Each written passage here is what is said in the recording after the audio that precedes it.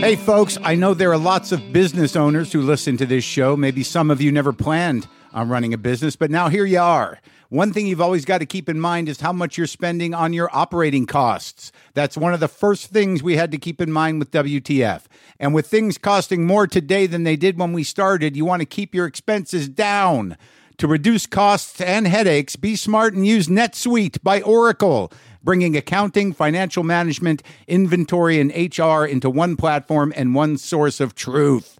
Reduce IT costs, cut the costs of maintaining multiple systems, improve efficiency by bringing all your major business processes into one platform, slashing manual tasks and errors. By popular demand, NetSuite has extended its one-of-a-kind flexible financing program for a few more weeks. Head to netsuite.com/WTF for more. That's NetSuite, NetSuite.com/WTF. Lock the gate!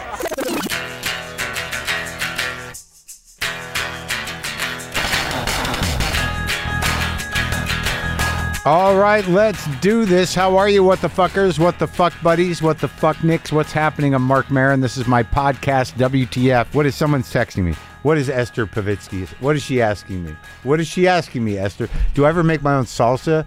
Curious what you do when you want a good salsa. I don't know. I guess I have made, why am I asking? I'm answering Esther on a text that's going to be days ago by the time you guys listen to this. I guess pico de gallo I've made. Is that, would you call that salsa? I used to do that. I used to be hung up with that. I used to be like, I got to make the perfect pico, which is, I don't know if it's salsa, but I think that's what a lot of people call salsa. It's basically, what is it? Tomatoes, and I put some Howleys in there, some cilantro, I guess onions, cilantro. I guess I wasn't pronouncing something right in my Quebecois. Is that even right? The, where I'm performing in Montreal, it's the Saul Claude Léveillé. I can't do it. It's in the Place des Arts. Place des Arts. I'm so fucking awful. It's sold out. Doesn't matter. I believe it's sold out. I don't know. You can go check. That's my solo show on Thursday and Friday, July 28th and 29th in Montreal. Place seats like 9. So I sold out 2 shows. I'm a hero. I'm a winner. I'm a huge success. I sold out a place that seats 13 quickly. Fuck it, man. I got to go up there next week. This week. What am I talking about? Today I'm talking to a Jerry Harrison. Jerry Harrison was in 2 of the best bands ever. And I got to talk to him. He was in the Modern Lovers and the Talking Heads. And he also produced a lot of records. Like Violent Femmes, Live, Big Head Todd and the Monster, a lot more. He's going on tour. And he also, I found out, is a tech investor and something to do with toxins. Yeah, it's a lot of stuff. A lot of stuff. He's going on tour paying tribute to the Remain in Light era of the Talking Heads, and he's doing a show here in Los Angeles at the Wiltern in September with Adrian Belew, the guitar wizard that is Adrian Belew. So look, the Talking Heads, obviously, great band. For the first few albums, amazing. I'd say Talking Heads 77, More Songs About Buildings and Food, Fear of Music, Remain in Light. I remember, I'm trying to remember the first time. Obviously, I think the first time we all heard the Talking Heads, probably Psycho Killer, Talking Heads 77, then their cover of Take Me to the River, and then, you get into all the other stuff. Needless to say, as time went on, and I come to everything late, I got to be honest with you, mild obsession with Jonathan Richman. Who doesn't have a mild obsession with Jonathan Richman, right? The Modern Lovers record is one of the greatest records ever. And there's a mythology behind it. I try to get into it a bit with Jerry. I think it's still fragmented to me. But, I talked to him about it. And I listened to that record so much. And Jonathan Richman, like, there's some songs on there like, when you get out of the hospital, let me back into your life. I mean, What? What? She cracked, I'm sad, but I won't. Come on. Hippie Johnny. Come on, Hippie Johnny. I mean, that Modern Lovers record, that first one, fucking unbelievable. And then you're like, what happened to Jonathan Richman? Then he started doing like, you know, kind of child songs almost. I'm a little airplane, yeah, yeah. I'm a little airplane, yeah, yeah. And then, like, you know, the original Modern Lovers is gone. Jerry Harrison goes on to the Heads. David Robinson goes on to the Cars. The bass player, Ernie Brooks, genius. I don't know. I talked to Jerry a bit about that. But if you listen to the Modern Lovers record, like that was almost all I wanted to talk about with Jerry Harrison, was that fucking Modern Lovers record and Jonathan Richman and him. Jerry Harrison is genius on the Modern Lovers record. He owns that record. Those keyboards, Jonathan Richman's voice, all of it. It's a fucking great record. And we talk about it a lot, pretty much. And I'm just fascinated with Jonathan. Like, what happened to that guy? What is that guy? He's a mysterious figure to me. A sort of like a sweet figure, an innocent figure, but like something deep is going on in there. And he put out all those records with different versions of the Modern Lovers, or solo records. Some of them I think were good, but I kind of, it got away from me. So me and Jerry talk about the Modern Lovers record and like where he was before that, and then getting into the Heads and going through the Talking Heads discography. I don't know that I didn't get the sense that him and Byrne were friends. I don't know if it's contentious, but you know, Jerry was diplomatic. But then the beautiful part about the conversation I have with Jerry is, you know, he's friendly again with Jonathan. And I'm like, Jonathan, what about, he's recording again with Jonathan. You'll hear. But in all honesty, I was excited to talk to Jerry because I still listen to the Talking Heads. I'm 58 and it's in my regular rotation. I've been listening a lot to Fear of Music and actually Remain in Light as well, but mostly Fear of Music. Like recently, a lot. Like once a week maybe. And that was before I even knew that I was going to talk to Jerry. I did listen to the Modern Lovers. I do listen to that, especially I'm Straight, Hospital, She Cracked, and my favorite, Old World. On that record. I listen to all those still. And that was even a little before my time. But I was just excited to talk about this stuff. So you get to hear me. You get to hear me do that. You get to hear me talking about that with Jerry Harrison. And also Jerry Harrison's solo stuff. Pretty girl, young man, old man, man with a gun, two people in love. The rules do not apply. Do not apply. Pretty girl, young man, old man, man with a gun. Fucking the Casual Gods record, good shit. All right, hey, let's just get on with it. As I said before, Jerry Harrison is doing the Remain in Light tour with Adrian Belew on September 29th at the Wiltern in Los Angeles. Tickets are on sale now. And this is me talking to Jerry Harrison of the Modern Lovers and of the Talking Heads, two of the greatest bands ever. Sometimes I wish I paid more attention in school, or in some cases, any attention at all. There are probably a lot of things I could have gotten more out of, like literature, and now it's probably not in the cards to go back to school and study the classics. But luckily for us, there's a new podcast called The Foxed Page that dives deep into the best books of all time. This is basically like the best possible college English class, but more relaxed and fun. No pressure of grades or needing to prepare something to say in class. It's only the books you want to read and know about, presented by best-selling author Kimberly Ford. Everything from Cormac McCarthy to Madame Bovary, from classics like Frankenstein to modern hits like Lessons in Chemistry. I love Ireland, but I missed the boat on James Joyce. The Foxed Page has a 3-part series on Dubliners, and that's a pretty great starting point. Want to get the most out of what you read? The Foxed Page is for you. Get it now wherever you get your podcasts. I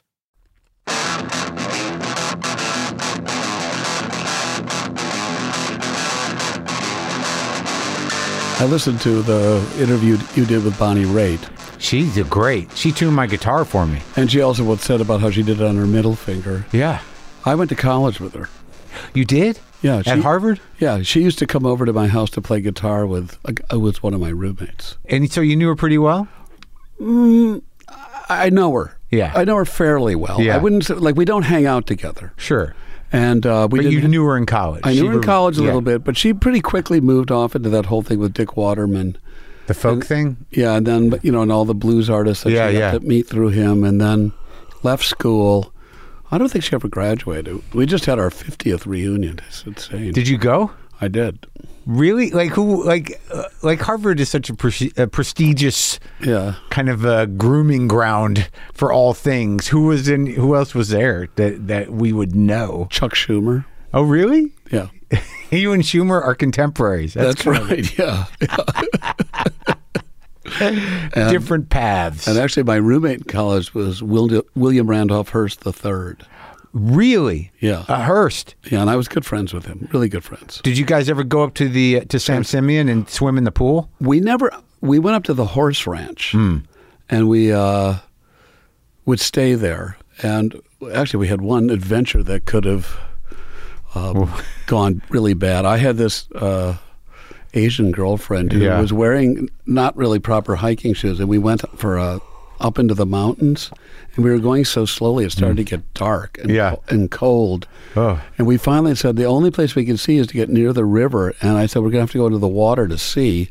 And I took one step or two, and then I was like swimming. Oh, wow. It's like now we're wet. Yeah. And it's going to drop to 50 degrees. So we have to get out now, or someone's going to die. Life or death. Yeah. And what happened? You got out? We got out. Oh. But it was, we all went down, it was like took showers for about 45 minutes. It was. But it's like that's interesting though, because like Hearst, you guys are, but you don't come from that, right? I mean. No, I don't. Oh. That's the interesting thing about Harvard is you just have smart people that worked hard elsewhere. And then you get these guys whose parents own the world. That's right. Yeah, that's exactly right. Where'd you come from? I'm from Milwaukee. I like Milwaukee. It's a great city. Do you still have family there? I have no family other than my new family, the one I've created. Everyone's gone? Yeah, I mean, I didn't have any brothers and sisters, and I had no cousins. Wow. So I had more distant family, and I'm sure they exist, but we were not close enough that it continued. I just played there at the Turner Hall Ballroom. Sure. It's great. Yeah. And it seems to be, like kind of trying to re-arise. And you know what the Turners are, right? No. They're gymnasts. Are they? They're gymnasts from Eastern Europe. Really? Yeah. No, I don't know the history. Yeah. And in fact, one of my teachers in grade school was a Turner. Was always trying to get... Was there a lot of them? I don't know. I mean... How'd they own the city? How'd they get the name on the ballroom? Why were because it was there... That's where their club was. I think they practiced gymnastics at that time. Oh, huh. That's interesting. And then they'd rent it out too. So were you playing as a kid? Mm-hmm. Interestingly, my high school band, the second one, the guitar player went on and became Leonard Cohen's guitar player for 25 years. Oh, Bob Metzger. Wow, they have an interesting sound. It's like that gypsy sound. And the bass player went on and was Johnny Winter's bass player for 10 years, and then played with like all these different people, Bo Diddley and all What's these his different name? names. John Paris. I know that name. Yeah, totally into the blues. And then the lead singer went on and became the president of the AIA. What's that? The American Institute of Architects. This is your band in high school? Yeah, I mean, this is this little suburban high school. And then the drummer went off and fought as a Marine in Vietnam. Uh-huh. And then came back, and he actually, when David Robinson got so frustrated in the Modern Lovers, he was the drummer for a little while. Your Marine ex-bandmate? Yeah, so he came back, and he was living in, I got him to get out of Milwaukee. I said, you can't, he was going nuts after he got out of the military. Yeah. And he came back, and I said, there's this school called Bennington in Bennington, Vermont. It's all dancers and beautiful girls. I've had the best time with my college band going up and playing there. Yeah. He said, they just opened it up to boys. Apply. You'll get in. And he did. And then he went there and said that I'd see him when we would play up there. And then he moved to Boston, then moved to New York. We're still friends. He lives in Seattle now. He was a solid drummer? He didn't have the opportunity to grow into being what he could be, let's just say. I mean, I only know him as a high school drummer, and he wasn't... There was a guitar player in that band who was very precocious and who was the leader of the band. And what did he end up doing? He became a chef, and then he died a while ago. But he would go off... There was a guy named Junior Brantley who was in a band called Junior and the Classics. And he now he's quite elderly now, but he's a Little Richards impersonator in Las Vegas. That's insane. And his son is a Michael Jackson impersonator. Weird. Where's that documentary? I know. And he came back. They did a show at Summerfest, the big festival there. Yeah. And it was sort of like, let's have the old Milwaukee bands play. So I went back to this. I didn't play at Summerfest, but they had a concert at Shank Hall. And so Junior was there, and I love this line. I go, Junior, how you doing? And he goes, I looks good. Yeah. I want to start using that line. Sure. So, but when you left, so you got into Harvard, but your plan was what? It wasn't music, was it? It was not music. I sold all my musical instruments. Do you remember what you had? Do you regret those things selling? Of course. Yeah. Of course, yeah. Yeah. I had a Showman amplifier. I had a Wurlitzer electric piano. Oh, yeah. And a locally made organ called a Lessman. Oh, wow. But the Fender distributorship was, interestingly, in Milwaukee for the entire Midwest at that time. A steel guitar player named Ralph Hansel. Yeah. So when I got to college, this guy who lived downstairs from me, it's Ernie Brooks, who was in the Modern Lovers with me. At Harvard? At Harvard. He became my best friend, and we joined the Modern Lovers together. Yeah. Still a musician. He formed a band, and I used to go hear them, and I'd always thought of myself, well, I'm not really good enough to be a professional musician, but I went, well, I'm as good as these guys, so I can have fun doing this. So the next summer, I went back and went out to West Allis Music and bought a trailer full of used Fender amplifiers. Yeah, yeah. So I bought a twin reverb, I got a dual Showman, I got two single Showman bottoms with a Showman head. Yeah. For, like something like $1,300. I got like 6 amps or something like that, right? Yeah. And brought it all back. Yeah. And then we were this college band that then we would play outside when the strikes, like when Harvard went on strike about the Vietnam War and things like that. And so what were you playing, covers? Yeah, largely covers. I think we had a couple of originals that were not particularly good. So what were you studying at Harvard? I thought at first that I might be interested in oceanography. I thought I'd be a scientist. Yeah. And I actually, the geology department, this was sort of amazing. So I arrived at Harvard and orientation week, I get this invitation to come to a sherry at the geology department. Oh yeah, okay. And I get there. I'm the only undergraduate there. Huh. It was not a very popular major at this time. So this is one of the best departments in the world. And I appear to be the only person who has noted that I might be interested in oceanography or geology or something like that. So they said, we've got a whole plan for you. And so, do you know the author and the paleontologist, Stephen Jay Gould? Yeah. So he was my section man. He's like a genius. That's right.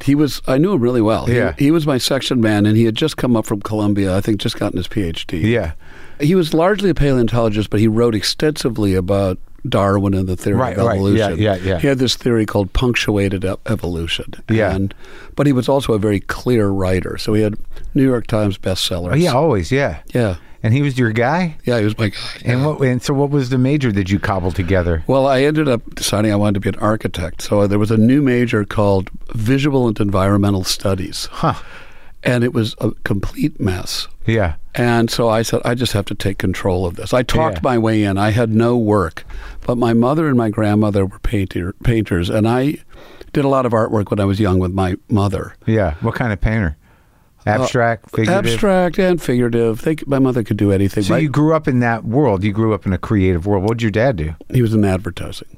Okay. He could draw. He could write. He could sell. Yeah. And my grandmother and my mother were amazing painters. Oh, yeah. I think. And my aunt was an amazing photographer. She and Ray Eames were very close friends. Oh, yeah. She died in 1951, so I only knew her for a couple of years. So I talked my way into this major, and then I learned. So I started my sophomore year taking these courses, and it was all they tried to make it. It's Harvard, so they don't let you just be sort of about art. It's about how do we get over like doing drawing. Let's skip to the theories and stuff like that. Yeah. So there was a guy named Rudolf Arnheim who had this whole thing about perception, about the difference. The philosopher? Was he a philosopher? Well, he it was more like he was a psychologist, and very much predated what we now know from neuroscience. He talked a lot about Gestalt psychology and perception, and how your mind. We know that like lenses don't see corners, but our mind knows there's a corner there, so we see a corner. Oh, okay. And this idea that, and I then learned this also in information theory. I took this course of that, Claude Shannon's work about that the value of a message is basically how surprising it is. So if it's not surprising, there's very little information, and the more surprising it is, the more information. Yeah, that seems to have taken over culture. But it's also the way the brain works. The brain predicts what's going to happen all the time and then looks for anything that might be which also means why... Break the pattern? Break the pattern, like, oh my God, there's a lion there. Yeah. Or like, oh, there's a car veering in here. So what's this? How does this play into environmental? So he thought of it as, it was not particularly environmental at that time. Or visual, or like, how does it play? So there was painting, there was sculpture, there were architecture courses, there was filmmaking, there was animation, there was photography. You did all of that? The only thing I didn't do was photography. I did animation, I did filmmaking. You studied it? Yeah, and I actually I was really into paintings and sculptures, and I talked my way into this course that was way advanced for me, and I had 2 professors with 6 people for 6 hours a week. Yeah. And there was only one other woman who really took it seriously. So really these 2 professors were like we were sort of apprentices to them. What was the course on? It was, advanced design or something like that. Yeah. And then the elder professor died, and this younger professor sort of became my mentor. So I took independent studies with him and did my thesis with him. On what? Actually, it was, I did paintings of can openers. I did a whole series of sculptures and paintings about that were like inspired by that simple. Yeah, and they were your paintings. Yes. So somehow or another, you managed to kind of pull together a fairly broad, active visual arts degree out of Harvard. That's right. And 2 of my the animation teachers both won the Oscars, really? Independently, and so. So this sets you up to be in a rock band? Not really, but and so I was. I met Jonathan Richman. But that's such a diverse, a diverse kind of brain-filling experience. I mean, because, you were really in 2 of the best bands ever, really. Well, thank you. It's rare that somebody's in 2 of the best bands ever. Right. Impactful bands for different reasons, I think. But it seems that in the Talking Heads, from the beginning, all of that stuff that you put into your head must have played into it. Yes. Because that was the whole scene was sort of based in something, defining what art was at that time. Exactly. And in fact, there was something in the Talking Heads music where they had taken, you might say, a concept that you would have in painting, which was at that time, where we would take something that was jarring and put it right next to something else. That there was not a smooth transition. It was like, really, why? Oh yeah. A plaid with a weird stripe with but it was purposeful to, sure, have an impact. So you think of a song like Artist Only, the parts of it are absolutely, they seem to have no connection. Yeah. I mean, one of the things I did when I joined the Talking Heads, they were a trio before I joined. Yeah. And I helped create some connections between the parts, though. That they had in these songs that had been written. Oh, well, let's get to that. Let's talk about Jonathan. Okay, so Jonathan wandered into my apartment with a bunch of Andy Warhol superstars. Really? What was he, 12? No, he was, I think, 17 or something like that. Okay, and this was at Harvard? At Harvard, yeah. But we were living off campus. Yeah. And where? On Putnam Avenue.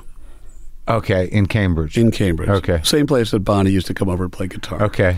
And he comes in and he's raving about the Velvet Underground, and Loaded had just come out, and he's explaining why that really only Sweet Jane and Rock and Roll were sung by Lou, because he had left the band, and then Doug Yule sang all the rest of the songs. And also, I talked to Cale, and Cale, really, characterized Jonathan as this guy that was always hanging around the Velvet Underground. That's exactly right. I mean, he had gone down to New York and lived in, I think, the Albert Hotel or something like this. When he was a teenager. Yeah. I mean, I think he graduated from high school and then immediately went and did that. He'd come back and we used to see him every once in a while. He would do these shows on Cambridge Common by himself. Yeah. Wearing a plastic motorcycle jacket. And so he wanders in my apartment, and I was making a film. And I go, he needs to be in my film because he's a contrast to the other people I'm interviewing. He sees something positive, but something that all these other people see something negative. Yeah. And so I was like listening to and I recorded him, and I was listening to the music, and Ernie comes in, he goes like, this is really interesting. It's really different. It's like not like anything else. Yeah. And he was coming over all the time because he was starved for conversation. Jonathan. And what, because he was living at home? Was he living where's he from? Yeah, I think he was living in Natick at home. Oh, yeah. And he'd come in, and so finally he said to Ernie and me, well, why don't you join the band? And we said, okay. So both of us dropped out of Harvard second semester senior year. To join the band. To join the Modern Lovers. Fortunately... Did he have a band, though? He had a sort of trio that was it sort of changed membership. But David Robinson was playing with him by this time. Yeah. And John Felice sometimes would play with him. And so we joined the band, and we snuck in going to school the next semester. We actually rented a house, like someone's house that they lived in the summer. Yeah. And down in Cohasset, so we could make loud music because nobody was there. Yeah. And we would commute back and forth to college. I mean, actually, for me, it was really good. I ended up getting a summa cum laude on my thesis because I had a year and a half to do it. I know. You can, if you have the time. Yeah. You know, when you're not stressed out, you can like nail it. That's right. And then the band was developing, and then in the spring of 1972, so just after we finished, that's one semester, was when Lillian Roxon wrote this article about us, and that was in the Daily News. And then all these people started to come and see us. Yeah. And this is before the record. Before the record. But it was in, I think, the spring of 72 that we went out and recorded the record that everyone knows now. Because it was a demo tape for Warner Brothers and for A&M. With Pablo Picasso, Roadrunner. I'm a guy I used to be roommates with. Just wrote a book on the song Roadrunner. Really? Yeah, he's at UC Davis. He's like a cultural criticism. It's a book about Roadrunner, about where it came from and its impact. It's a very unique sort of. He's a very high level thinker. This guy, Josh Clover. I haven't quite tackled the whole book yet. I got to go get that though. I'll show it to you. Okay. It's you would dig it, man. Yeah. Because he's sort of contextualizing it, you know, historically, but also in the impact it had not only on music, but he talks about Boston a lot. He talks about the geography of the album and of the song. Right. You know, it's all very specific.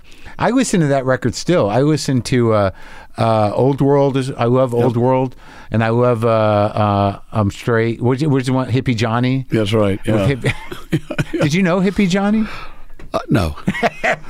But it used to be Hippie Ernie. It did? And then Ernie, who was in the band, said, Jonathan, do you mind like changing the name? It really... Oh, so you did know Johnny. It was Ernie. And we did look more like hippies. Ernie played bass? He played bass. Yeah. But he had written the song before he ever met Ernie. So he, when you guys showed up, how much songs were written? All of them? Most of the ones on the first record. There were songs that developed as we rehearsed, and what was unique about working with him? Why was he like? Because there's an earnestness to it all, and a sort of a seeming simplicity. But what was it that makes him and that album so special to you? Well, I think that to me, the Modern Lovers, in some ways, are the beginning of the ethos that became punk music. Now, I know Iggy disagrees with this because the Stooges are often... Well, that's 69, right? Yeah, are part of that. But, you know, sort of it's the Velvet Underground, then the Stooges, then the Modern Lovers, then Patti Smith, and then it exploded, in my mind. Oh, interesting. Yeah, well, I mean, like, everything can coexist. Yeah. Right? I mean, because, the Stooges, there was a lot of menace and raw sexuality, whereas Jonathan brought a lot of sort of sweetness. That's right. To the whole thing. And then Patty is Patty. Yeah. She's still Patty. Yes. And Jonathan wanted, he knew that to get attention, do the opposite of what everybody else is doing. Uh-huh. And so one of the things that was why I finally realized I could be a professional musician. Because when I'm going, there is no other music in the world that is like this, and therefore it will have an impact. Uh-huh. And I really have this theory. So that goes back to Arnheim in a way, right? Yes. Yeah. And I thought that the culture was really determined by the musicians more than anybody else. I mean, I felt that sort of Bob Dylan and the Beatles were more important than John Kennedy. And, certainly starting in the 60s, but maybe even earlier with Elvis. And that's right. Yeah. And, of course, lining up and to get a record at a record. Yeah. It was the unveiling of this new thing. Yeah. It's so different now. To me, it's like music is the background of people's lives now. Yeah. I don't know what the hell is going on right now. Yeah, I can't say that I do either. I mean, yeah, because I was thinking about you and about the records because I like the Casual Gods record. Thank you. I mean that Man with a Gun. There's a few songs on there that I still listen to. They're still in the mix, and I was thinking about the Heads and everything else, and about when I was growing up because I graduated high school in '81. And, I remember going to see Stop Making Sense when I was in, college, my second year of college, when it was sort of coming out. Right. And just that the whole aesthetic of it was, elevating, what was going to become postmodern art. I mean, and then when David started working with Robert Wilson and that whole world of music and art seemed to be all working together. Well, part of it is that there was a recession in New York City.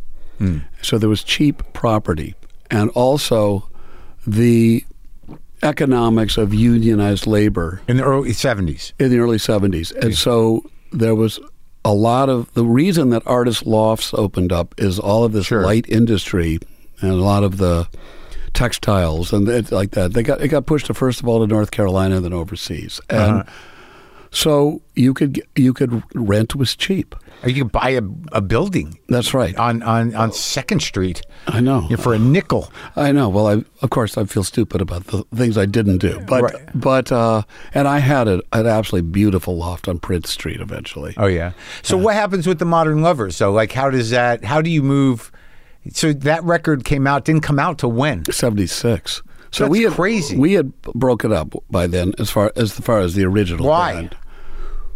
Jonathan had moved into his delicate light state, like "Hey There, Little Insect." The children's music. Yeah, I'm a little airplane. Yeah, and it was finally like we were trying to get quieter, and Ernie and I tried to be more adaptable.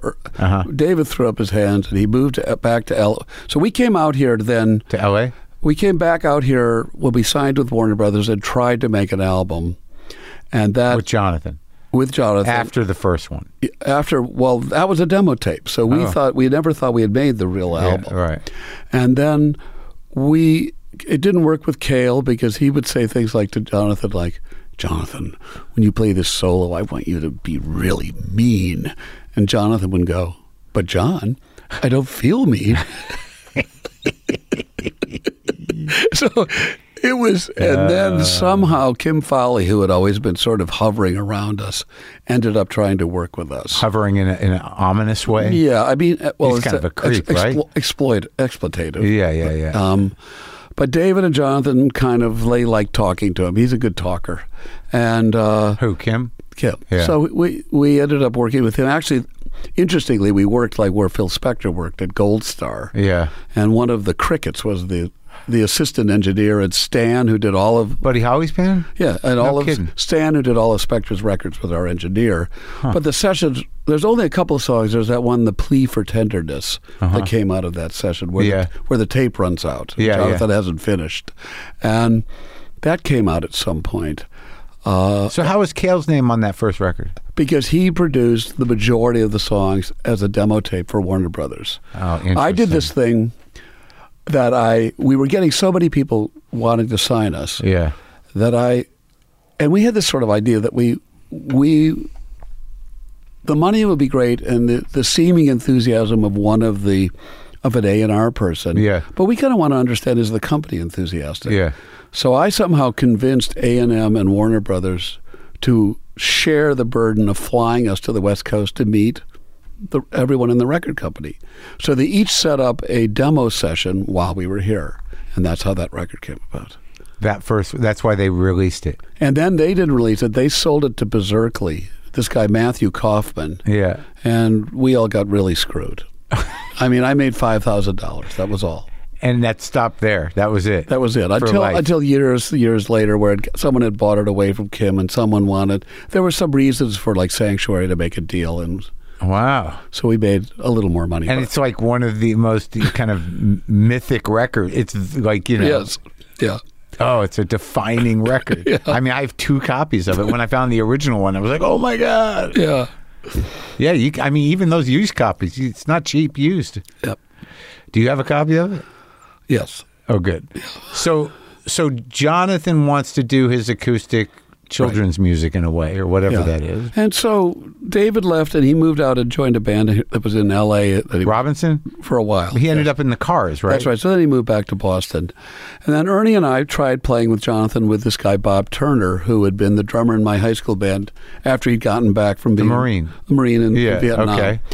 And then just finally, it was like Jonathan was just being ridiculous about how quiet it had to be. And it was finally, it's like, there's no place for me in here. There's nothing for me to do. And you were playing primarily what? Keyboards at that time, although...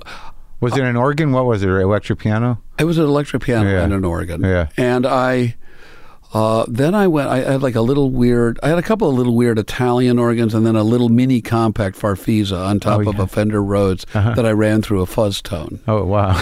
And it was, and then I was like sort of kicking around Cambridge trying to figure out what I was going to do. Yeah. You got your degree? Well, I had snuck in my degree while in the Modern Lovers, and then in Cohasset. Right. And then I went, well, there's another interesting story. So the second year we went back to Cohasset, and we talked our way into the oldest house in Cohasset. It had 10 bedrooms. Wow. On the beach? Yeah. It was insanely beautiful. Yeah. Like a tennis court. Oh, wow. Yeah. And so Ernie and I went down, and we brought this friend of ours who's kind of preppy, and we wore like blazers and said, well, yeah, we're going to come down. And we go like, do you have a mooring? I think we might sail the roads down from Ernie's place in Maine. So we move in, and Miss Christine of the GTOs, the Frank Zappa group, comes out with the daughter of, I think, what's his name? Walton, who was my favorite Martian. The actor, Yes. And Christine overdoses and dies. At the house? At the house. You were there? I tried to revive her. Jonathan came and got me out of the shower, and I come running in naked. Jonathan Richman? Yeah. He goes, Christine needs what?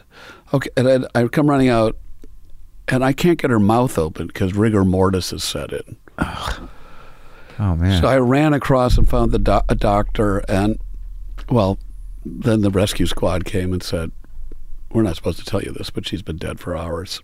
Oh, man, that's heavy. It was. And it, to a degree, I think it created a pall over the Modern Lovers from that point on. Was that 1970 or 71 or after? Fall of 1972. Okay. Yeah. And like Miss Christine, how did anyone know her? We were at a party with Andy Warhol at Susan Blonde's apartment. Susan Blonde had gone to the museum school and then went down to New York and was in Andy Warhol movies. Yeah. And she was a publicist at Epic. And then went on to have her own public relations. So everyone was kind of connected. So how did you get from there to the Heads? So, well, there's a little bit. So we went out then to L.A. and tried to do this album. You and the whole band. Yeah. And we moved here, which was a bad idea because we were really fish out of water here. Yeah. We did not fit in. It was at the time where everybody was going to the Troubadour and dressed like in cowboy boots and like. Oh, so the singer-songwriter thing. And there was Carole King, James Taylor. Yeah, all Nielsen. of that. Yeah, and Jackson Brown. Right. And David Geffen, who wanted to work Eagles. with us, had introduced us to Jackson Brown, who I'm still friends with. Not, when we're very cordial when we see each other.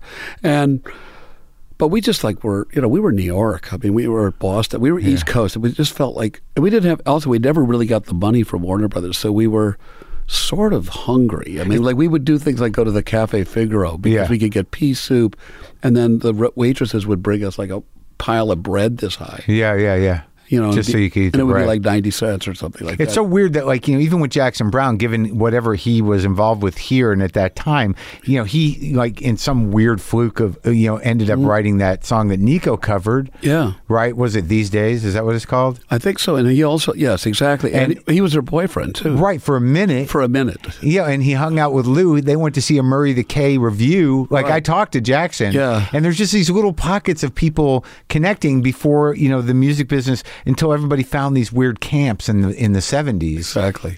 Wild, man. So you're eating piles of bread at the Cafe Figaro. That's right, yeah. And then what happens? You get so anyway, so we try to make a record, and it just does. It sort of disintegrates. And then we go back, and David leaves. We try to do this, and then basically Jonathan, it's not going to work. And so then basically I had put savings into trying to keep the Modern Lovers afloat at times. And so I was in a pretty bad financial situation. Yeah. I ended up then becoming a teaching assistant with this guy who I said was my mentor at Harvard. Oh, at Harvard, yeah. At Harvard for one semester.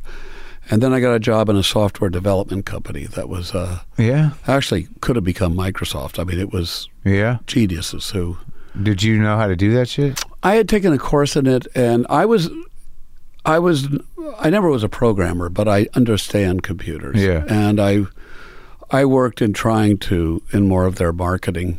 Okay. I actually learned to write there. They did technical writing. They would write the manuals for like the Wang computers or digital equipment. And so the technical writers, if I did more than a letter, it was something that was going to be, they would review it. Right. And they taught me, like, sort of unlike when you take writing at Harvard, where they want it to be fascinating or interesting sentence structures or something like that. They go, we don't care if you repeat it. We just want you to be clear. Yeah. And they kind of taught me these techniques that I've tried to teach my children about. You know, you can do an awful lot with colons and lists and stuff like that. And suddenly it breaks it down and people understand what you're talking about. Yeah. And if you try to write it in flowery prose where you connect it with these various things, sometimes you lose them. What are they? I mean, you know how you read like older English and like the sentence is this long? Sure. And ever since like Hemingway, the sentence is this long. Yeah, Hemingway, tighten it up. That's exactly right. Straightforward. Short declarative sentences. And so anyway, that was great. And then Ernie and I did an album and went on tour with Elliot Murphy. Elliot Murphy he had signed up to Polygram, I think. And there was a moment, he was a big Modern Lovers fan. And there was a moment where, is Elliot Murphy or Bruce Springsteen going to be the next Dylan? Oh, really? See, I don't even know who Elliot Murphy is. He lives in France now, and he still makes records in France. So I made this record, Night Lights, with him. I just don't even know why I don't know who he is. Yeah, his first record was called Aqua Show. Okay. And now I got to go figure it out. Go find it. Yeah. And so anyway, we made an album, and I had decided I would apply to architecture school because I'm going, everybody within my department, undergraduate department, will forget who I am and if another year goes by. So I need to apply, and I postponed that. And so I was just entering that when I met the Talking Heads. You were just about to go to architecture school? Right. So I did one semester. I said, and they were very nice about this. They let me do one semester so that so I could then go back. So it was Tina, Chris, and David? Yes. And so then they go, we want you to come down and jam and play us a couple of and just jam. Yeah. So I go, okay, I'm kind of broke. I got to figure out how to get there. So Ernie was using the band van to move people. Yeah. And so there was a family that was moving to New York. So I helped him do this. But when we got the van full, there wasn't room for my keyboard. Yeah. So I just took a guitar. So I walk in with a guitar. They go like, oh, well, we thought you were a keyboard player. That's what we're looking for. And I going, it wouldn't fit in the van. I'm sorry, but I brought a guitar. Let's just play some music. It went okay? It went great. It was like, I think that everybody else that when they tried out to be in the band was trying to show off their technique. Mm.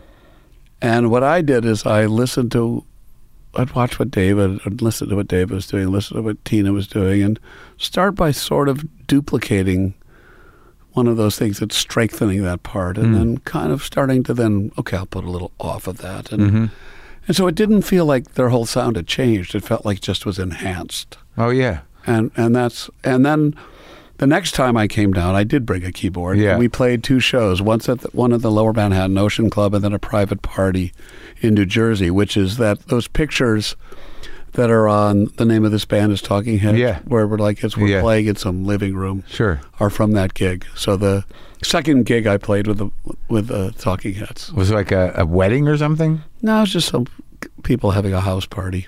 Wow. And what were you playing? All originals? Yeah. Really? We did a few things. I think Sugar on My Tongue. I can't even remember who did that. And I don't know what else we did that was a cover, but basically originals. Did it feel like something was amazing? Again, I felt this is different than anything else, and this is going to create. People will recognize. Artistically, this is a great success. Yeah. No idea what its commercial success will be, but I want to be a part of this. And was that primarily because, do you get along with David now? Mm-hmm. Yeah. Because I interviewed him years ago, and he's an interesting guy. And I don't know what Chris and Tina are like, but I just don't, it just seemed that everything was so different about what you guys were doing. They were, first of all, everybody in the band is very smart and and uniquely talented in their own ways. Right. And Chris is a wonderfully solid drummer, but who also has no need or desire to play flashy. Yeah. I mean, his idea, he never plays drum rolls. He does a errant bing, bang, on a tom-tom, why? I really don't know why, but anyway, but he has a unmistakable groove. Yeah. And David has impeccable rhythm. Yeah.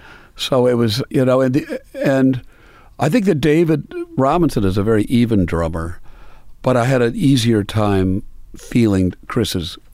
And were you playing primarily keyboards? Well, I had learned to play guitar because when Jonathan started changing his guitar style, I said, well, who's going to play the parts like to someone I care about when we try and do this record? Yeah. He goes, I don't know. I don't want to do it. And I said, well, I can play those. I'll learn to play those parts. So actually he gave me my first guitar, which I still have. It's this wonderful Telecaster. Yeah. And I taught myself to play guitar so I could play all of those early Modern Lover parts, and he was now doing more flourishy because he was starting to get into flamenco and all these things that were just the opposite of what he had been a year earlier, right? Yeah. Do you think there was an element of self-sabotage to that? Well, it's possible. I think that there was a tension in the Modern Lovers that worked to our disadvantage, which is David Robinson wanted us to be a certain kind of perfection. Yeah. Which everything that the Cars' early sound was, David tried to get the Modern Lovers to do. Right. The idea of the eighth note bass parts that sound like Yummy Yummy and other. Oh, yeah. The Archies and various things like that. And whereas Jonathan and I were more about, we would react to the way the sound of the room was. And so it was really different. Every time we played, it would be different. Sometimes really good. Yeah. Sometimes if we couldn't hear each other very well, it wasn't terrible, Yeah. And we should have just made the record right away and then moved on. Right. But so there was a little bit of this sort of we have to get these original things that everybody was interested in recorded right. Yeah. So there was you might say it was sort of like conservatism versus radicalism. Running into each other. Sure. Yeah. But it was the tension. And it became a tension. And then Jonathan had just moved on. So, but if we had made that record, I don't know. Look, it worked out great, but we could have made that record. I don't know if it would have ever been the success that the record companies imagined. Sure. So it's almost like, who knows? But the thing that was left, those demos that became the record. But the times had changed so that those were perfect for the time. The thing is that the Modern Lovers had, at that moment in music, to me, you started to have all these things like Emerson, Lake and Palmer, Yes, Genesis, all of these people who seemed like they had gone to, the academy. Yeah. And the solos became really grandiose. And so we were like, no, simple, direct, short songs. And that's why I say that we're very much like a sort of beginning of punk, or the inspiration for that, because it's like short and sweet, and use whatever you have around, and you don't have to be the best musician, but if you will find a way to express yourself. And then, like, after that, like, whatever happened with the Modern Lovers, and then whatever happened, like you said, it went from there to, to Patty, to, whatever was going on in New York in the mid-'70s. So, because what it characterized punk at that time is not what punk is now. Right. I talked to Mike White about it once. It was a sensibility that was not a sound in and of itself. Exactly. So it seemed like at that time in New York that there were so many different things going on that the Talking Heads and sort of Tom Verlaine seemed to have this lane. Right. And then there was some other, the full spectrum of stuff. Obviously, Blondie was a totally separate one. The Ramones, there were their own. Right. And the Dolls were a little earlier. But the Dolls were earlier. There's a famous show of the Modern Lovers opening for the New York Dolls in New Year's Eve, 1972. Yeah. At the Mercer Art Center. Oh, yeah. Which collapsed, Which collapsed about 6 months later. And we were up on, the top floor of this 6-story building. It was on Mercer Street. Yeah. And I'm going, oh my God, if there's a fire here. The first thing I did is checked out the exits. In fact, that it was sort of a mediocre series, but that Vinyl, that was a TV series, where the building falls down. Yeah. That was sort of it. That was basically, it looked like a band that looked like the New York Dolls playing. Yeah. It really kind of captured exactly when we played there. Yeah. I can't remember who I talked about it. It must have been Patty. Yeah. Yeah. So that was earlier. And we were friends with the Dolls. Yeah. And so and we were living here, and then it was like really, they came out here and they were like the toast of the sort of groupies at Rodney's English Disco. Sure. And we'd go down there and go like... You can still see him. He's still sitting over at Canners. Yeah. It's amazing, Rodney. Amazing he's still alive to me. Yeah. But so what, because it feels like that the groove that you guys inhabited involved like, Robert Wilson and Laurie Anderson at some point, that there was definitely a kind of minimalist attention to rhythm and poetry that was very specific to your New York thing. That's right. Right? Arthur Russell. That's exactly right. Yes, Arthur, I knew He's Arthur on a couple records, right? He's on a couple of my solo records. Yeah. And then Ernie and he worked together a lot. Uh-huh.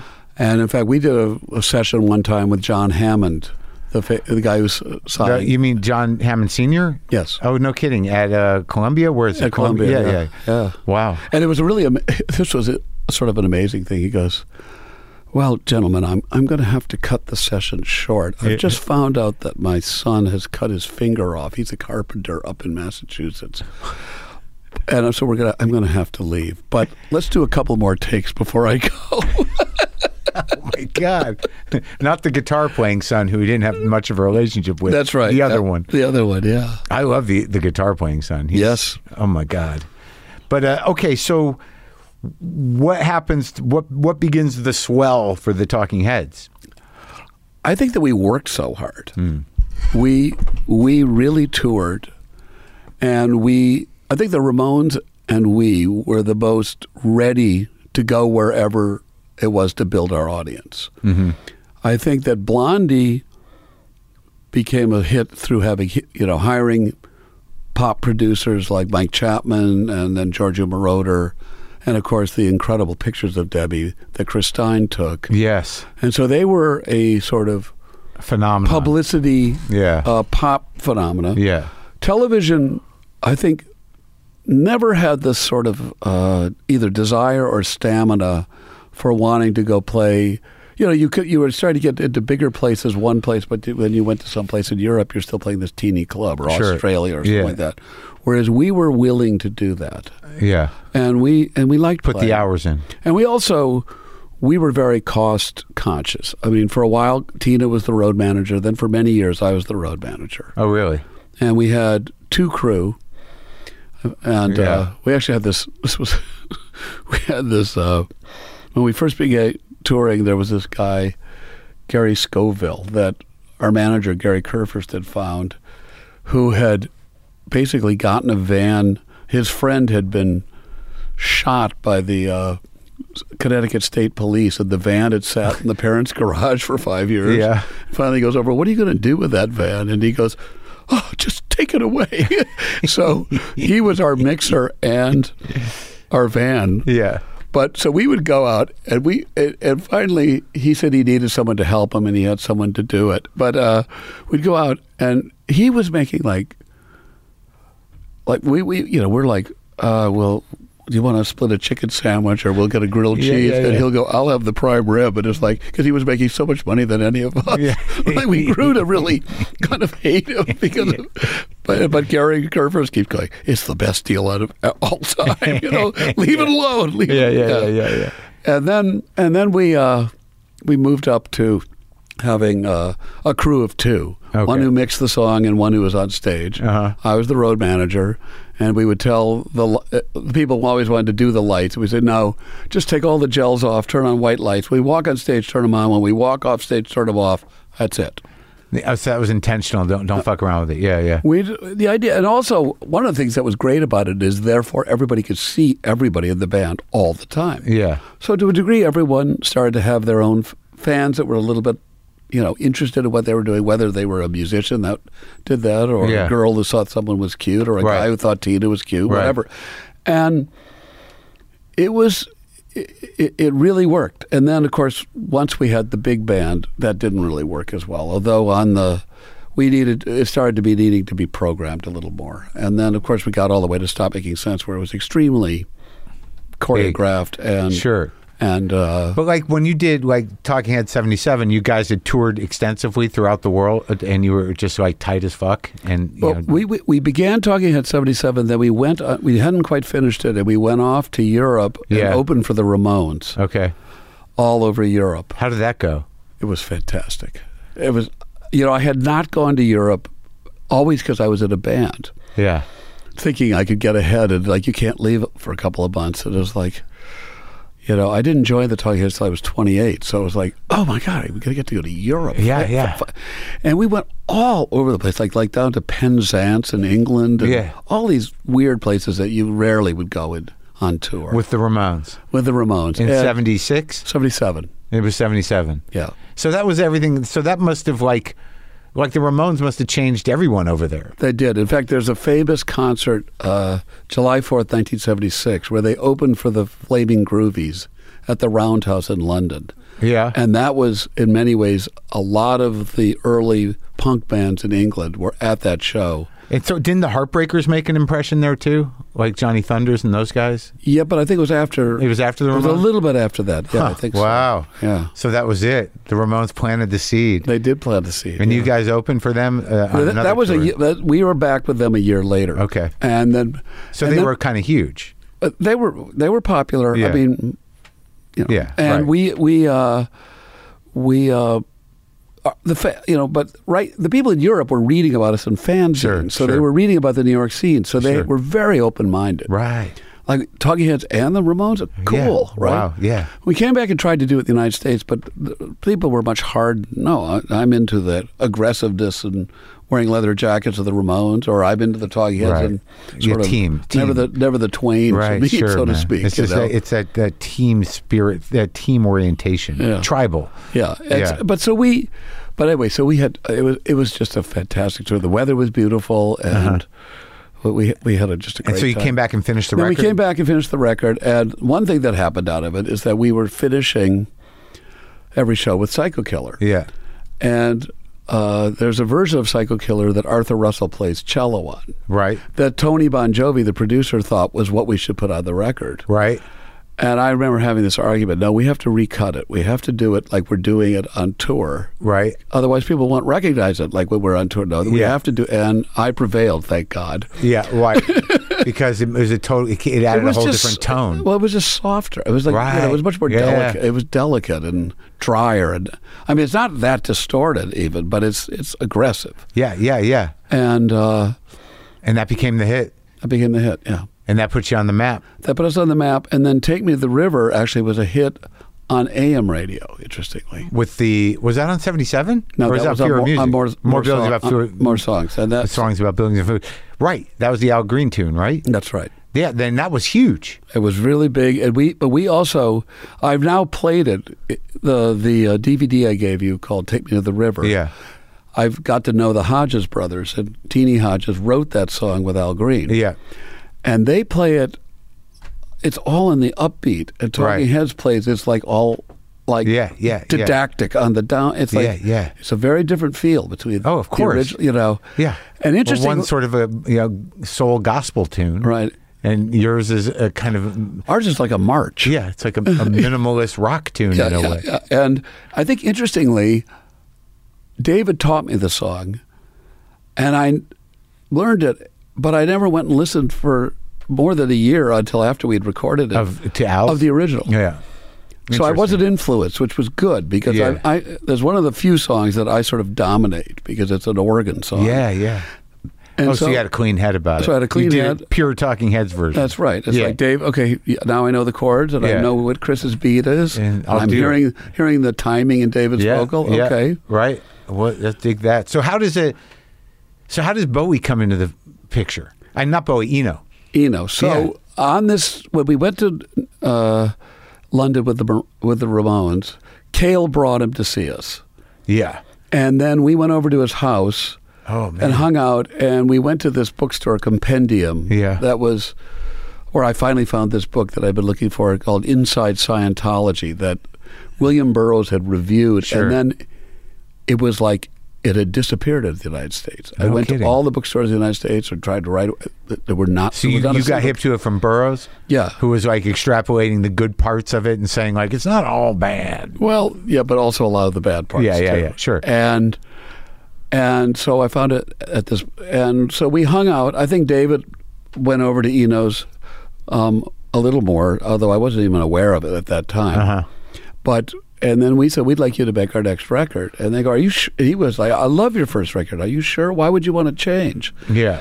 And we went, well, Tony was great, but he sort of never really quite understood us. And I think you do. Yeah, well, he was all like that's another one of those weird loop arounds because Eno's like whole sense of layers was kind of planted by the Velvets, right? Yeah, and then like that kind of thing. It was evolving his chops as well as a producer and then a collaborator ultimately, right? That's right. And he had just done Devo when he produced us. Interesting, yeah.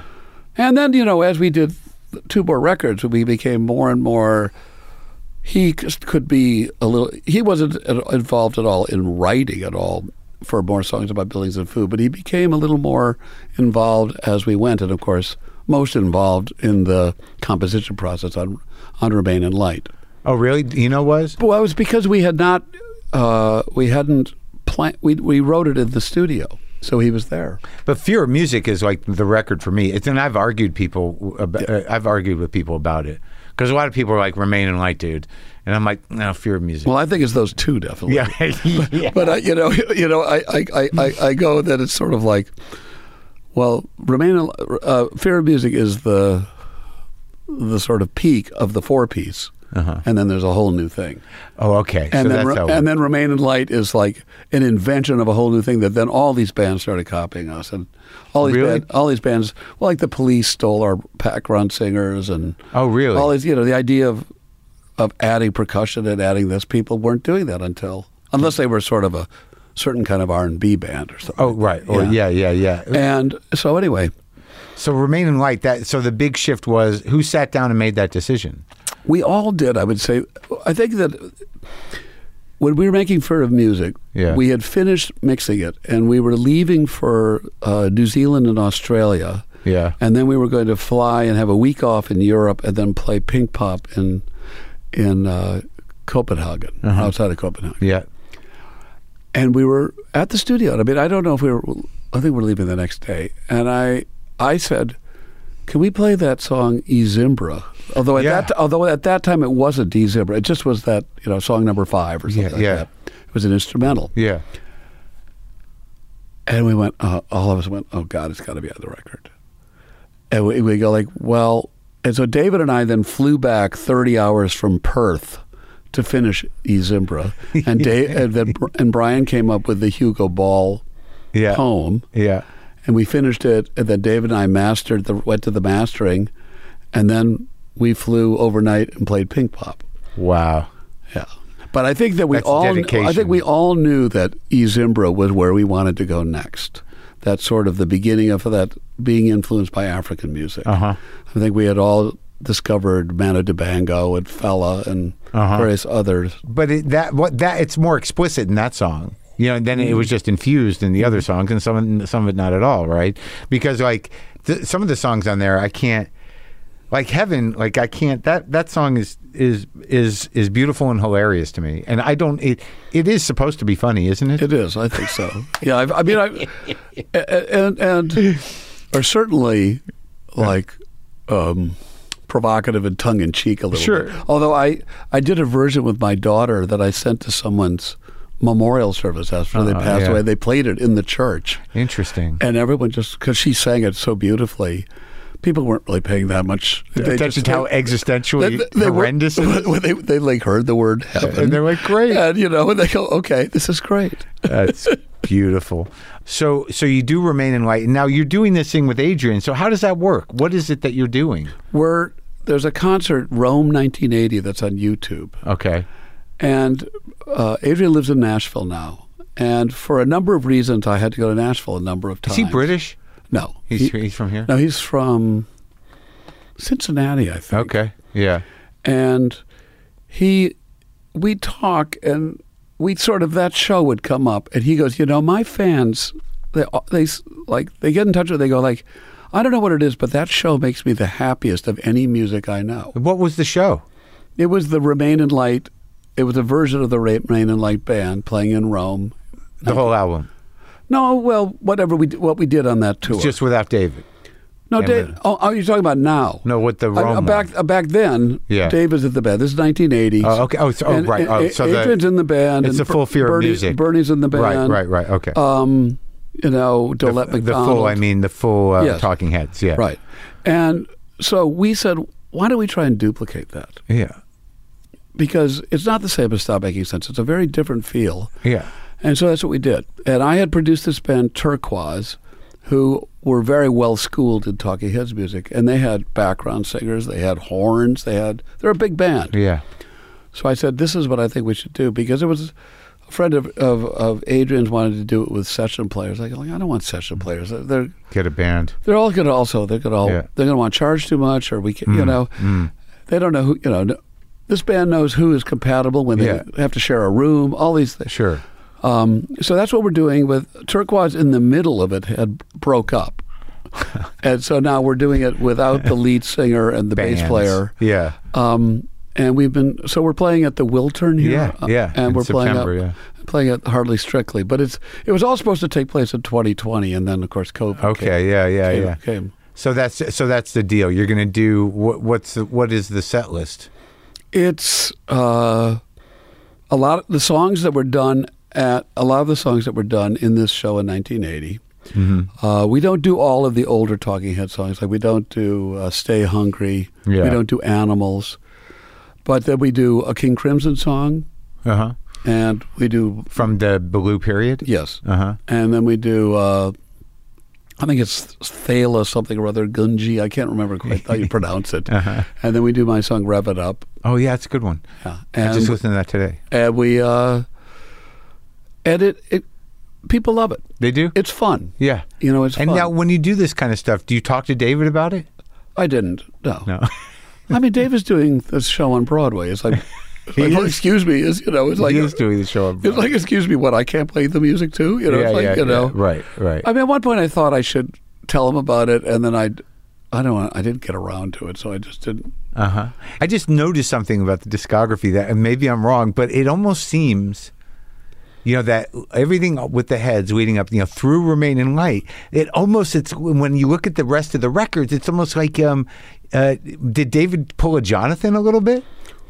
In the sense that the like Little Creatures, this becomes more quieter and childlike music. That's true. It's because he Well, he had started thinking about doing True Stories, the movie. Yeah. Writing songs for True Stories. Yeah.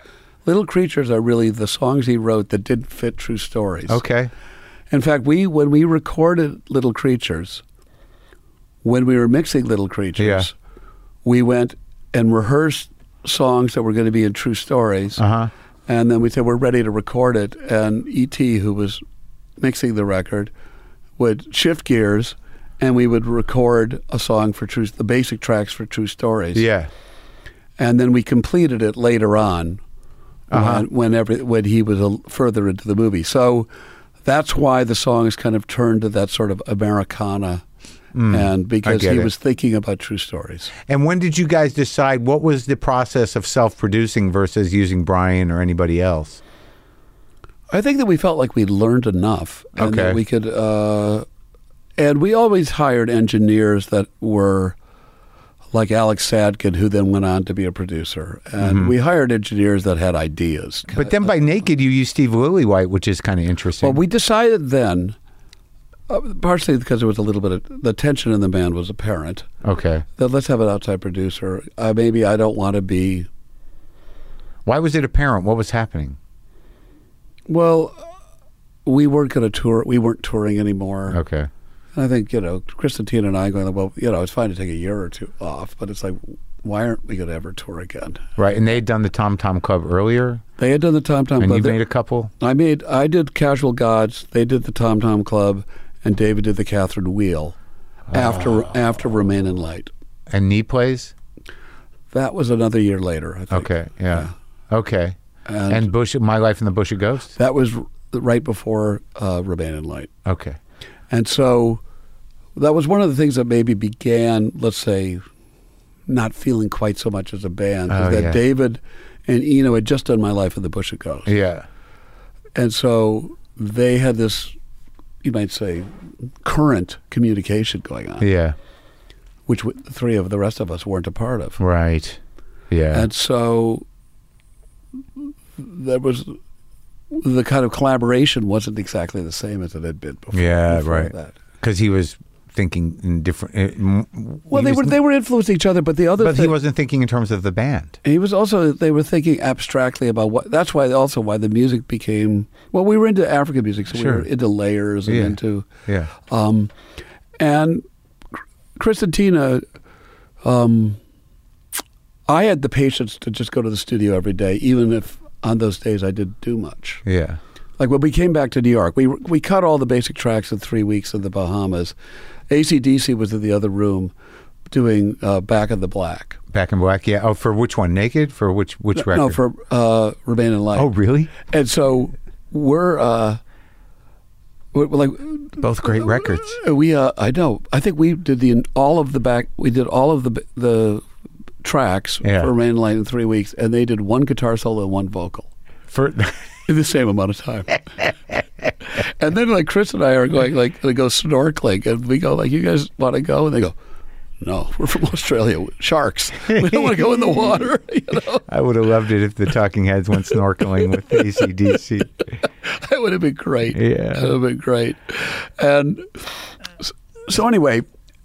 So unfortunately, I think we took a break and we lost our momentum. So when we got back to New York, I had done all of this negotiating to get us this great rate at Sigma Sound, which is where I had worked down at Sigma Sound in Philadelphia. Because Busta Jones and I had become good friends. And I went down and worked with him on a record, and my first thing I ever produced was a single for Nona Hendryx. Yeah. And I went to Sigma in Philadelphia. Yeah.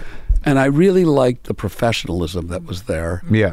And it wasn't, some of the New York studios, it was sort of, you'd come in there and the tape op or, the assistant would go like, yeah, the Rolling Stones were in here last week. And it was like, yeah. Yeah. Okay, but we're here this week. It's like, I don't want to hear about the more famous people that you just got to hang out with. It's like, I don't want to feel like a second-class citizen. Yeah. Right. And also, what I really liked about Sigma is that they had this thing that if studios always break down, and they would always go, this is a half-hour problem. Go in the lounge and come back. Or they go like, this is a 2-hour problem. Why don't you go have lunch? Yeah. Or this is a serious problem. Come back tomorrow. Right. But you never were other studios, you'd be just sitting there going, is it ready? Is it ready? Yeah, yeah. Is it ready? And you were like really dissipating your energy. And they were very good about telling the truth. Telling the truth, maybe adding a little extra time, so they made sure they would get it right. Right, so you wouldn't burn out. Yeah, freak out. And so it was really effective. We basically worked there. I think. Well, we didn't do Speaking in Tongues there, but then we went back there again. Yeah. But so by the time you guys did Naked, you needed a buffer. Well, we just thought it might be a good idea. Okay. And that was the last record. It was, and David actually had some songs pre-written for us, and we I think that Chris and Tina and I, maybe we didn't understand the songs as well, because he told us that later that they had became what he used in Ray Bomo. But they sure didn't sound like that when I heard them. Oh, you mean on one of his solo records? Yeah, the one where he has the Brazilians. Oh, yeah, sure. And so we kind of said, like, well, why don't we do a little bit closer to what we did on Remain in Light and Speaking in Tongues, where we compose music as a group a little bit more. And then we decided, like, it would be fun to go to Paris. And then Wally Batteroo, who had lived in the Bahamas above Compass Point, and we'd gotten to know. Yeah. That he organized a whole bunch of African musicians to come and jam with us at different times. Oh, wow. That's great. It was great. Yeah. David, I don't think has the fondest memories of it, but I thought it was just wonderful. Yeah, I mean, I also think it's a terrific record. I don't think it gets enough credit. I particularly, it's a great record. I also think the second side is my favorite. I think really, I like the Democratic Circus. I think it's just an incredible song. I'm gonna have to whip it out, re-listen. That's quite I mean, the bulk of work that you did with them and solo and Modern Lovers and also all the producing and everything. I mean, you've had a pretty amazing career. I think so. And now tell me what this stuff is you're doing with Weird Old Jonathan. So this idea... I better not say insulting things about him. I love Jonathan Richman. People always ask me, can you interview him? And I'm like, I don't think so. I don't think he'll do it. I don't know what that guy does. Well, if you want to interview him, I'll tell him he should do it. Okay. Is he around? Where is he? Chico. Okay. People, does he talk to anybody?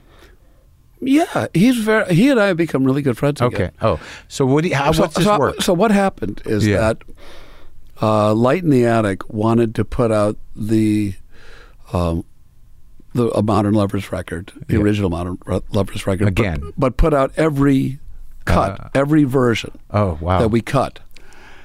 And Jonathan called me up and he goes, "Jerry, I've been listening to this. I think we should do it." And he goes, "I didn't realize." Maybe because I was singing, but particularly on the ones where I didn't do a vocal, how much you and I were playing off each other.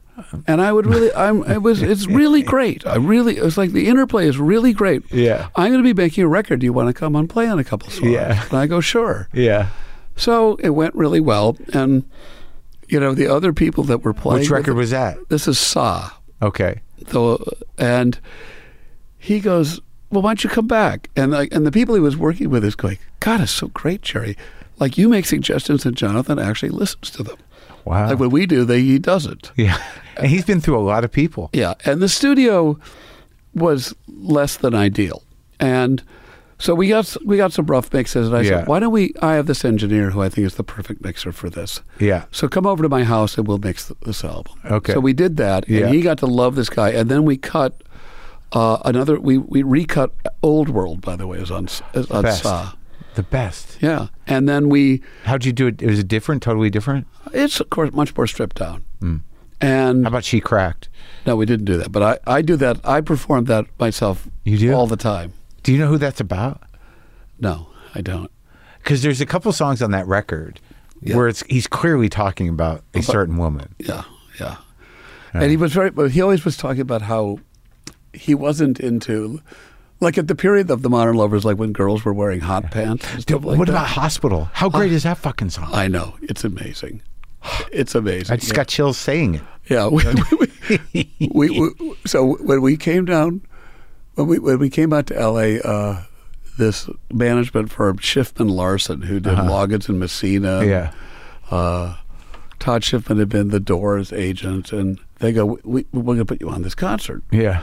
And it was in San Bernardino when we were opening for Tower of Power and Lee Michaels.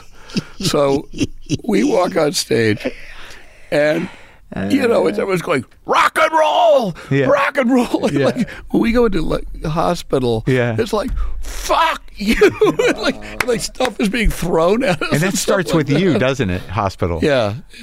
Oh. Yeah.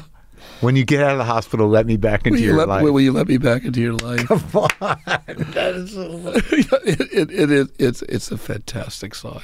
Lee Michaels.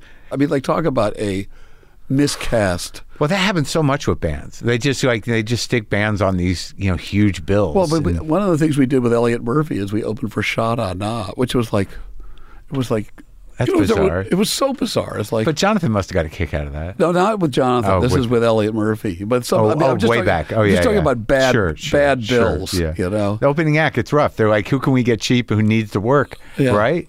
All right. So okay. So you're working with Jonathan. So we finished that record, and then we mixed it at my house. Did a couple more songs, and then we were going to do another one. And then it was like when the COVID thing hit, and then so we did it.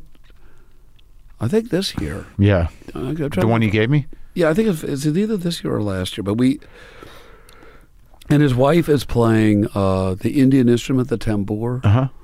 So it's me playing a lot of harmonium and a mellotron. Okay. And Jonathan playing and Tommy playing guitar. Guitar. Yeah. Like flamenco style, but that he likes to do. Yeah. And we recorded it all at once. And he's singing? In our living room. And it was like, it's just cut live. And it's amazing. Is he singing? Yeah. Oh man! And like I said, both these albums, they just don't sound like anything that's going on in music right now. So it's just so wonderful. Oh, I'm so curious now. Yeah. It's great that you guys are back together again. I know, it's great. We're like really good friends. And he'll call me up and start talking about, because I started architecture, and he's become a mason.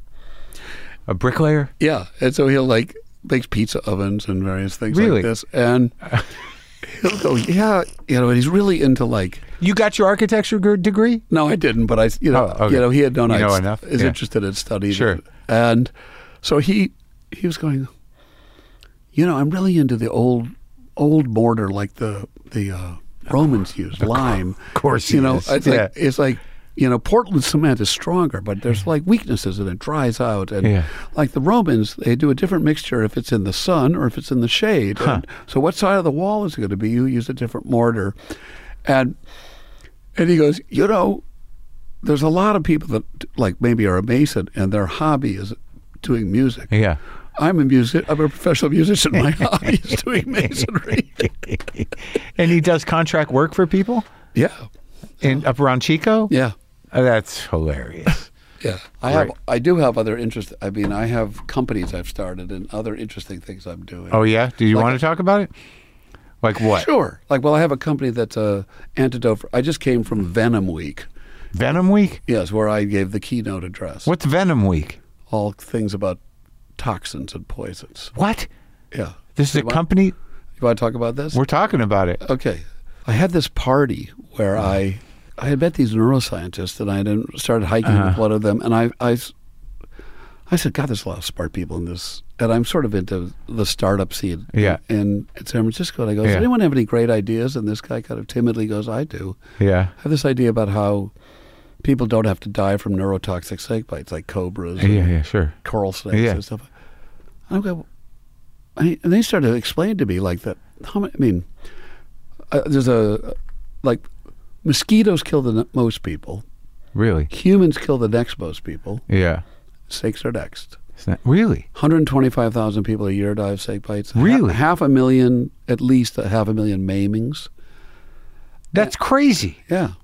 And the treatment, which anti-venom, was invented in the 1880s, and there really haven't been that many improvements since then. So we've come up with a small molecule that attacks a particular toxin that is one of the most noxious in the sort of I don't know. Every venom is like a sort of spectrum of these toxins. Yeah. And there's a problem with anti-venom in that it has to really come from the exact species, otherwise it's not very effective. It's like a vaccine. And it's also very expensive. Like in the United States, if you get bit by a snake, the pharmacological cost could be $60,000 to $100,000. Yeah. So we have this thing that's going to be, we believe, it will be a something you could have in your pocket and you could eat it if you got bit by a snake, and it will definitely help you get to the hospital. And in some cases, it would be with certain snakes, it might be all you need. Wow, no kidding. Yeah. And so we started this company a decade ago, and I thought it was going to be something like, I'll just introduce this to a friend of mine who works at the Gates Foundation, and they'll take it from there. Yeah, but no, it's big. And then they didn't. Yeah. And I said, we have to start a company because we can't really... Oh, you thought like Gates would get it around to like everybody that needs it in the malaria world? Yeah, they're like all, he's the malaria guy. Yeah, but they went, it's not an infectious disease. It's not our wheelhouse. Ah. So I was like, okay, so we've been working on this and improving it, and we're actually in clinical trials in India and in the United States. That's crazy, man. Like when you start bringing up toxins, I started thinking about Burroughs again because he was all fascinated with all those toxins, all kinds of bugs and bites and snakes. And so the other thing is we think it possibly is a treatment for what people die from COVID from, acute respiratory distress syndrome. Oh, really? Because it's a immune suppressant, the same way the steroids are, but it also protects the surfactants of the lungs. The surfactants of the lungs are sort of the grease, because you breathe, all these cells are moving next to each other. Yeah. And the what they call the cytokine storm attacks that. Yeah. And it's all what's called SPLA2. Yeah. And we are an SPLA2 inhibitor, so we're in a clinical trial for that as well. Wow, man. Second life, third life, or another thing. Another thing. Well, I've done a lot of. I was also like on the board of directors of a microprocessor company that a friend of mine for a long time. And I started GarageBand.com, which was not the thing on Apple, but the thing that was sort of crowdsourcing music. Oh, really? A new way to find developing stars. Oh, interesting. Those are the 90s. Did you sell that? No, it kind of fell apart, and then it became iLike, and I remained on it, and then it got sold eventually to MySpace. I mean, unfortunately, Apple wanted to buy it for a lot of money. Yeah.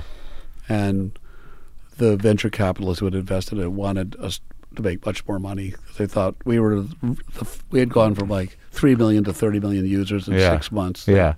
So they held out. And disappeared. And then Steve Jobs is like, that was a one-time offer. Get out of here. I'll do it myself. Wow, so you keep really busy. Is music still the most rewarding though, ultimately? Or? Well, I kind of went. I think that I got into thinking about other things and finding, once again, thinking about science and stuff like that. Yeah. I'm really liking the fact that this is really stretching my mind. And, to a degree, because I started GarageBand.com and I did a couple of albums that never came out and things like that. My trajectory as a producer began to decrease. I wasn't getting the bands that would get the support for the record company. Yeah. I did the Von Bondis and I got support. And I recently did the Butcherettes, who I think are really fantastic. But you start to get frustrated. It's like if you make a record but nobody's going to hear it, it's not very rewarding. It's not so rewarding. Yeah. And so these companies came along and I went, this is really fascinating. It's like really inspiring me. Yeah. But then a few years ago, I'm like, I'm really missing playing music. And I'm really listening, and that's why now I'm on tour with Adrian. Great. I'm missing this. It's all gravy now, Jerry. It's all, you know what I mean? You can have fun. I don't know. I think I get up and whether I was giving the speech at Venom Week or I played the concert, I still get nervous, and it's like I gotta perform today. Believe me, he's just talking to you. Every time I have to talk to somebody or do stand up or whatever, it's good that you don't want to be too fearless. Because then and it's like, am I challenging myself? Am I in this? Am I asleep during this, or am I engaged? You know? Great talking to you. Great to talk to you.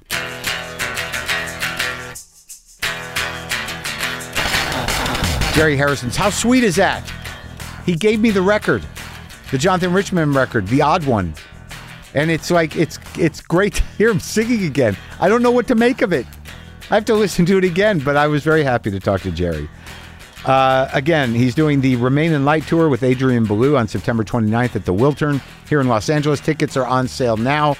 I'm going to just hang out for 1 second, please. Thank you. All right, so Montreal this weekend, I'll be hanging around. I'm going to do the gala or the gala. And yeah, my gala my gala, is pretty good. There's a lot of good people on it. Coincidentally, hold on, I'll tell you exactly who's on it. Rosebud Baker, who's been on this show. Zainab Johnson, who will be on this show on Thursday. Big J. Okerson, he's been on this show. Gina Yashir, who I don't know. The Sklar brothers, of course, who I've known since they were children. Rice Nicholson, I don't know. Rob Bebenek, nope. Iman El Husani, or Iman El Husseini, I don't know. But it's good. I believe there's probably still tickets for it. It's on, what day is it? It's on July 30th, on Saturday. I think I've got a set in my mind for what I'm going to do for the gala. And and the other one, the solo show, Friday, July 28th and Saturday, July 29th at the Salle Claude Léveillé, which is part of the Place des Arts. Is that right? I don't know. It's probably sold out, but go to hahaha.com or WTFpod.com/tour. It's weird. There's something triggering about going to Montreal. For years, I felt sidelined by the entire business, and now I'm comfortable over here on the side. It's weird. It's not bad over here on the side. I think I prefer it. Actually, it's less pressure here on the side. In August, I'll be in Columbus, Ohio at the Southern Theater on August 4th. Indianapolis, Indiana, I'm at the Old National Center on August 5th. Louisville, Kentucky at the Bomb Hard Theater, August 6th. I will try not to bomb hard at the Bomb Hard. Then I'm back at Dynasty Typewriter in LA, August 14th. Lincoln, Nebraska at the Rococo Theater on August 18th. Des Moines, Iowa at the Hoyt Sherman Place on August 19th. And Iowa City, Iowa at the Englert Theater on August 20th. All those out-of-town shows. I will be joined by Lara Bites, the very funny Lara Bites. Then in September, I'm in Tucson, Arizona, Phoenix, Arizona, Boulder, Colorado, and Toronto, Ontario, Canada. In October, I'm in London, England, and Dublin, Ireland. Go to WTFpod.com/tour for all tour dates and ticket info. Zainab Johnson will be here Thursday. I enjoyed talking to her very much. I like her.